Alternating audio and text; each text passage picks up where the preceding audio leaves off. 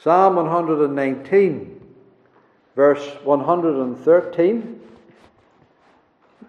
We come to this new section, reading down to verse 120. I hate vain thoughts, but thy law do I love. Thou art my hiding place and my shield. I hope in thy word. Depart from me, ye evildoers, for I will keep the commandments of my God. Uphold me according unto thy word, that I may live, and let me not be ashamed of my hope.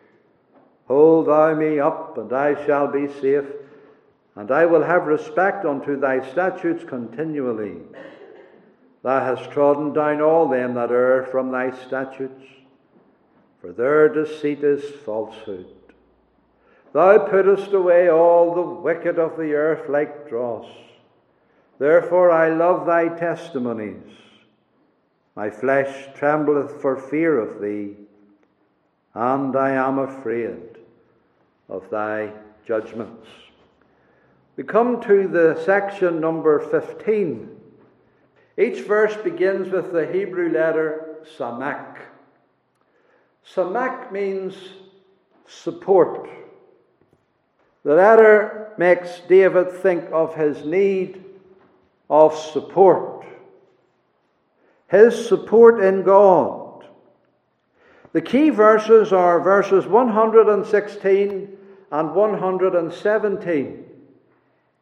Uphold me according unto thy word, that I may live.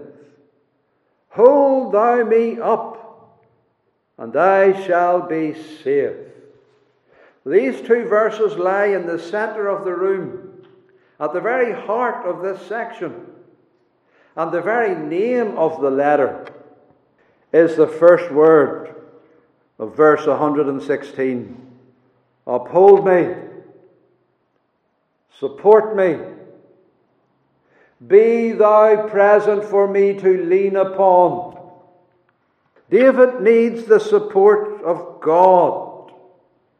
He needs the Lord to sustain him throughout all the days of his life, every day, but especially in the times of trouble and trial and temptation. You have it repeated again, a similar word in verse 117. Hold thou me up. Give me the support that I require, Lord, that I might be safe. So he's praying for this help from God. And this prayer, this whole idea of his need of the Lord to support him, implies two things. It implies, first of all, that David feels needy, that somehow he's feeling weak and vulnerable, and he needs help. So he's feeling frail. He's, spiritually speaking, very weak. So there's that coming across, this sense of need. Support me. And then secondly, it implies confidence in God as one who can support him, as one who is at hand to do so, as one who is well able to uphold him.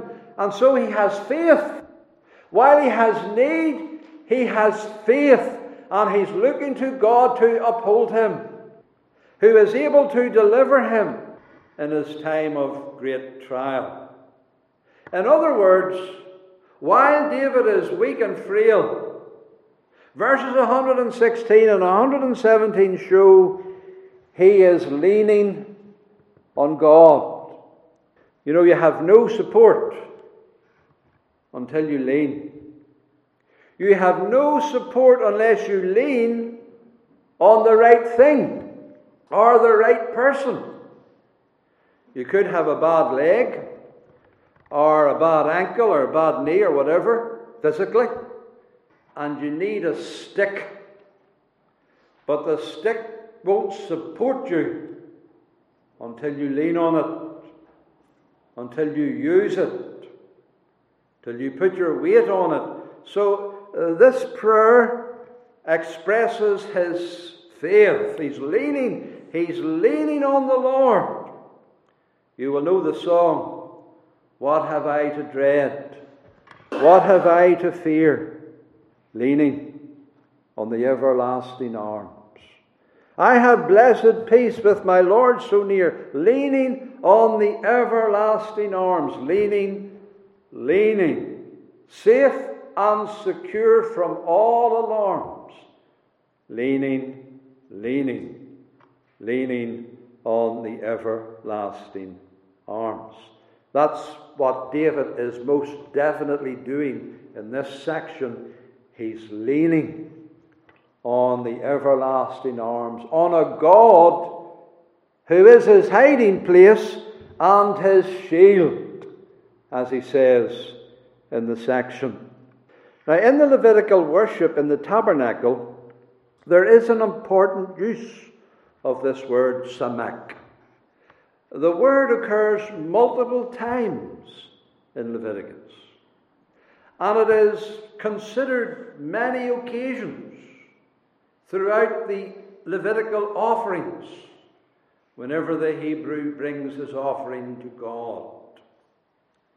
It occurs, for example, in the early chapter of Leviticus 1, that whenever a man is to bring his offering unto the Lord, and it's a voluntary offering, he brings it to the door of the tabernacle at his own will before the Lord, it says, he shall put his hand upon the head of it, on the head of the burnt offering, and it shall be accepted for him. The sinner has to put his hand on the substitute, and this idea of putting his hand is the same word here, leaning on it for support.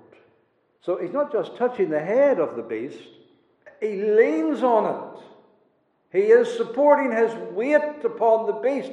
He's pressing down upon it, acknowledging his need of a substitute, acknowledging his need for another to uphold him and sustain him, the poor sinner who needs a Saviour.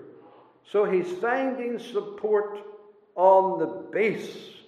If he's leaning on it in faith, it will be accepted for him.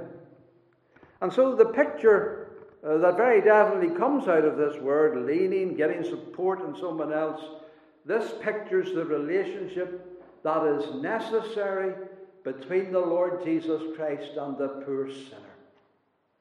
A relationship of faith. Christ is the only Saviour. He is the only one who gives us acceptance. He's the only one who can bring us to God. He's the only one who has made the atonement for our sins. And He alone gives us that reconciliation to God. There's no one else who supports us as poor, needy sinners but Jesus Christ. And Jesus Christ alone. So He supports us in our low, poor, lost estate. The Saviour is the substitute. He's the one who came for us, who died for us, and gives us acceptance. Jesus, to that fountain of thine, leaning on thy promises, I go. You can only come for the forgiveness of sins, leaning on the promises of the gospel, and leaning on that dear Saviour who alone died in our stead. All we can do is lean on the Lord. That's all we can do as sinners. Depend on Him, not on works, not on efforts. We sin, we fall, we falter, we fail. We're poor and needy and vulnerable. And the only one that we can lean upon is our Lord and Saviour Jesus Christ, who will never let us down. Uphold me. Hold thou me up, and I shall be saved. So we have one who is sufficient and able in the Lord Jesus. One willing to sustain us. You remember the Song of Solomon? How he asked this question as he sees a vision. Who is this that cometh up out of the wilderness, leaning on her beloved? She's finding support in her beloved. She's not able to make the journey. She's not able to do the ascent on her own, but she's leaning on her beloved, on our beloved, the Lord Jesus.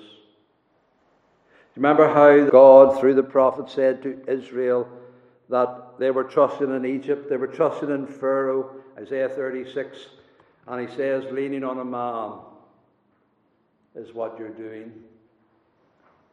You're leaning on a man, leaning on him like a staff, and all that is going to do is to pierce you and to go through your hand. He's not a staff to lean upon. He's something that will cripple you. You have to lean on the right one, not the wrong one. There's only support in leaning on the right thing. And the right thing is the promise of God and the person giving the promise of God, the Lord himself. You know that well-known verse, this word samak occurs in it. You remember how the Lord says that he will keep him in perfect peace whose mind is stead, whose mind is leaning, seeking his support in God, leaning on the Lord, because that man is trusting in thee, and he'll be kept in perfect peace. There's no other place of perfect peace but to stay upon God. And so we have this section, this thought prominent. David is leaning on the Lord throughout it. And that's the unifying theme that you have to keep in mind when you study it. You notice first of all that David knows God has promised support for his people. Verse 116, uphold me according unto thy word.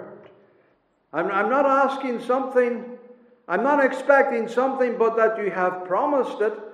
This is meaning you've given me reason to believe, Lord, that you will support because your word promises it. You uphold all them that trust in you, Lord. So David knows the promises of God. And we can't lean without a promise, and we can't have support. Neither can we have faith without a promise. And so we have the promises of the Word. The Bible says, the Lord upholdeth all the righteous. It even says, though he fall, and he may fall, he shall not be utterly cast down, for the Lord upholdeth him with his hand. There's a promise of upholding there. David knows these promises. He knows how God spake to Abraham, his father.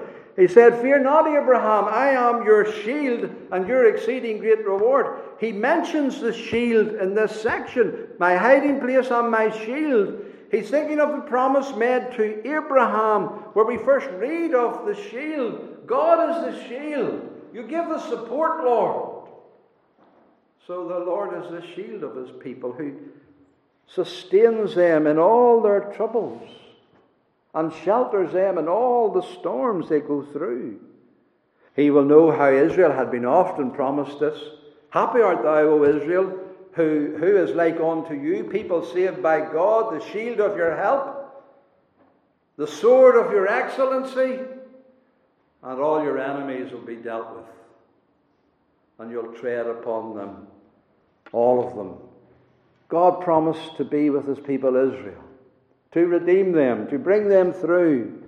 And he will know the dealings of God with Israel, according to your word, Lord. As you dealt with our fathers, as you dealt with Israel, as you dealt with the early family in the land whenever there was a famine. You sent Joseph before. You were upholding them. You were sustaining them all the while when they were about to perish. How you filled the storehouses for Israel coming in so that they would be fed. How you brought them out of Egypt. And through that vast wilderness you supported them. You gave them the manna. You sustained them. You gave them the water. You kept them alive. You guided them. You clothed them with clothes that never wore. You gave them shoes that never wore out. According to your word, Lord, just like you did it in the word. Uphold me. Sustain me. Remember how the Lord said, I carried you on eagle's wings. I supported you like on the wings of an eagle. I brought you out and I brought you through. And that is what the Lord does for all that find their trust in God. And of course, we have a far bigger Bible than David ever had. We have the rest of the prophets and the New Testament as well, and the promises of our Lord Jesus Christ from his own lips. Come unto me, all ye labour and heavy laden, I'll give you rest. Believe in me, and you'll have salvation and support. And so we have exceeding great and precious promises of this matter. According to your word, Lord, according to what you've said, I'm leaning on the promises. Fear not then. I will uphold thee, God says, with my own hand, casting all your care upon him, leaning all your troubles upon him, for he careth for you. So it's very clear that if we believe on the Lord Jesus Christ, we shall be saved.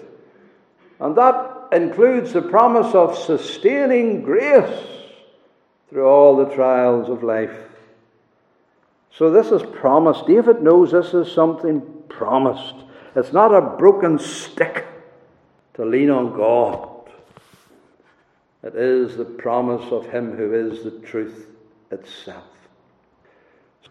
But then secondly, David feels that this sustaining grace of God is necessary. He says, verse 116, uphold me according unto thy word, that I may live. I can't live without this, Lord. I'll perish without this. Verse 117, hold thou me up, and I shall be saved. No safety without this, Lord, just danger, death. Life is in jeopardy, Lord, without this. You see how great a sense of need he has? David knows he can't keep himself. He knows that he can't maintain the spiritual self. He knows that only the Lord can quicken him. Only the Lord can cause him to be safe and to live. We must never think that we can stand firm in our own strength, brethren and sisters. We must never think that we can walk with God and are incapable of falling. We must never think that we're safe. We must always think we are in jeopardy, in danger. And certainly David thinks like that. He takes heed because he knows he can fall. He will fall if he ceases to lean on God. If God should desert him, it would be all over with him. He cannot presume. In other words, he talks like a man who's about to slide and slip. Pull me up. He feels like a man who's on slippery ground. I need your support, Lord. He feels like he's walking on ice. Or he feels the weaknesses in his limbs and he's afraid of falling. He feels he's about to fall. Whatever. He's on slippery ground. And he doesn't want to be ashamed. You know how you feel when you fall. You're embarrassed. You're ashamed. He doesn't want to be embarrassed. Uphold me according unto thy word that I may live. Let me not be ashamed of my hope. That's what happens when we sin and fall. We become ashamed. If Satan gets the better of us, we'll be embarrassed. If the world gets us to sin, we'll be held up to ridicule. They'll mock and despise us. All the more if we fall. And we're in danger of falling, because it's a very slippery world we walk through. And if you're not leaning on God, you will fall. Most certainly. Because only God can keep us safe. David believes this.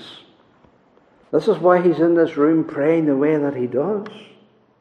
So he doesn't want the world to say, oh, you're just a hypocrite, David. There's a man who made God his trust. Look at him now. You're just like us. You're just like the rest of us.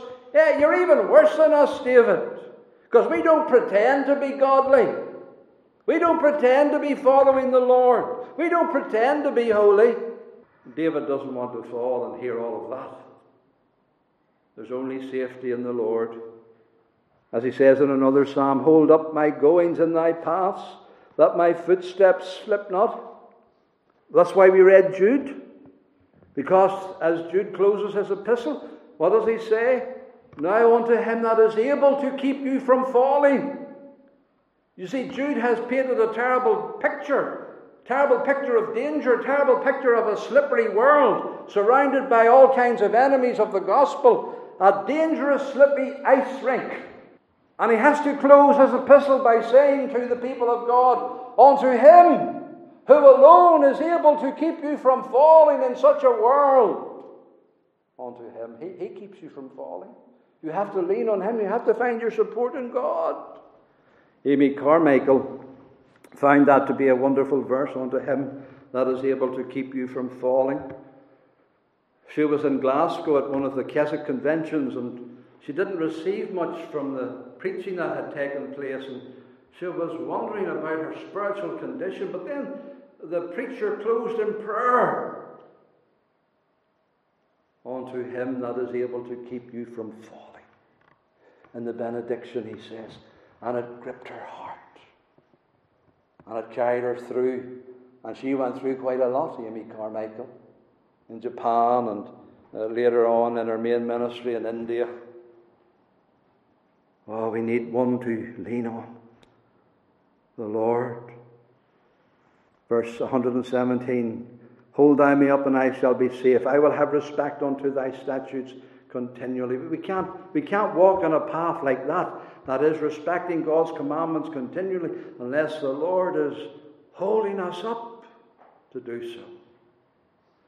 So we need God to sustain us. And we need to feel the slippiness of the way. Why is the path so slippery to David? That's the third point then.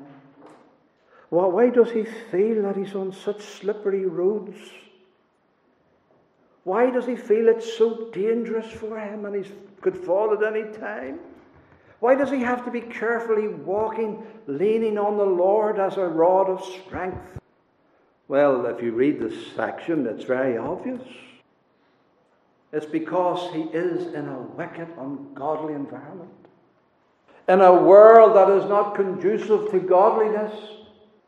In a world that's always pouring forth the filth so that it's under our feet.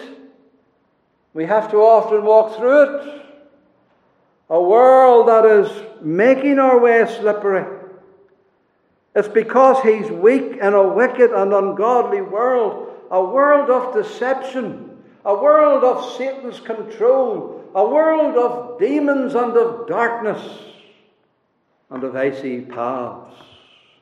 You get a sense of that in this section. It's easy to be deluded, you know. It's easy to be beguiled. It's easy to be led astray. It's easy to be infected by the world's immorality and the world's ways. It's easy for it to get into our life. It's easy for it to become under our feet as part of our walk. It's easy to become married to the world again. To get caught up in the tide of wickedness. And so you see here, David is feeling he's in that place.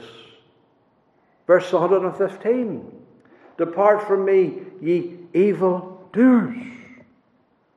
He's in a world of evil doers. who are doing wickedness, and they're infectious with that wickedness. In verse 118, thou hast trodden down all them that err from thy statutes. He's surrounded by sinners who have erred from God, erred from the ways of God. The wicked of the earth, he says in verse 119, thou puttest away all the wicked of the earth like dross. He's surrounded by this dross, the erring and their errors, the wicked and their ways, the evil and their works. And all of that is infectious. And we have to brush shoulders with that. And powerfully it overcomes men. Unless God is their hiding place, their strength and their shield. Unless God is leaned upon. In verse 113, he refers to evil thoughts. I hate evil thoughts. As he comes into this room, needing to lean on the Lord, battling with thoughts, vain thoughts, I hate them. Now, the evil thoughts here, in such a way expressed as not to make us think so much about the thoughts, but about the ones who are having these thoughts, the skeptics, the doubting ones, the skeptical thoughts that come from men. He's thinking of the thoughts that the ungodly pour out, the stuff that they, like a hose, shoot out under the feet of the godly. Atheism, all the isms, all the false philosophies, everything spewing it out that David has to tread over, to tread through as he journeys through life. He can't take a step, but it's in the way some way or other. I hate it all. I hate the skepticism. I hate the atheism. I hate the vain, empty thoughts of man. Lord, I need you to carry me through. He feels its contaminating, devastating effect.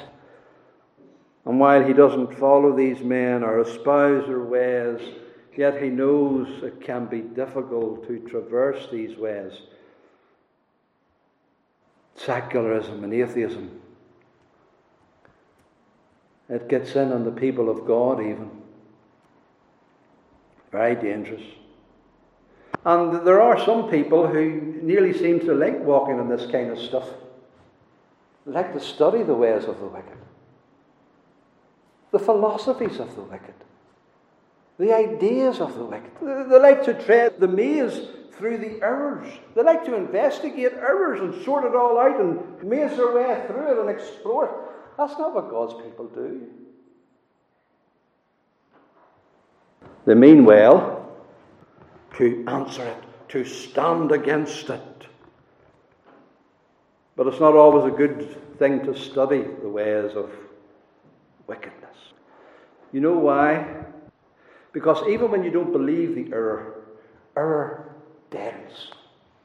It deadens. And it can deaden a Christian. Studying the counsel of Satan, exploring the counsel of Satan, studying the ways, the diverse ways and snares of Satan, as if that's the meal. Brethren and sisters, God's truth is our meal. The whole counsel of God is what we feed upon. Not the errors of the wicked, not the ways of the world. We must stay clear of them. Depart from me, ye evildoers. I only want to have dealings with the commandments of God. He knows he must oppose and hate all the errors. I do hate vain thoughts. But he knows also that his heart is prone to unbelief and doubts and errors and the ways of wickedness. These errors, while they may not infect our way, they can deaden our heart. I hate them. Away from me. Depart from me. Thy truth, thy word, thy commandment, I lean on thee and thy truth.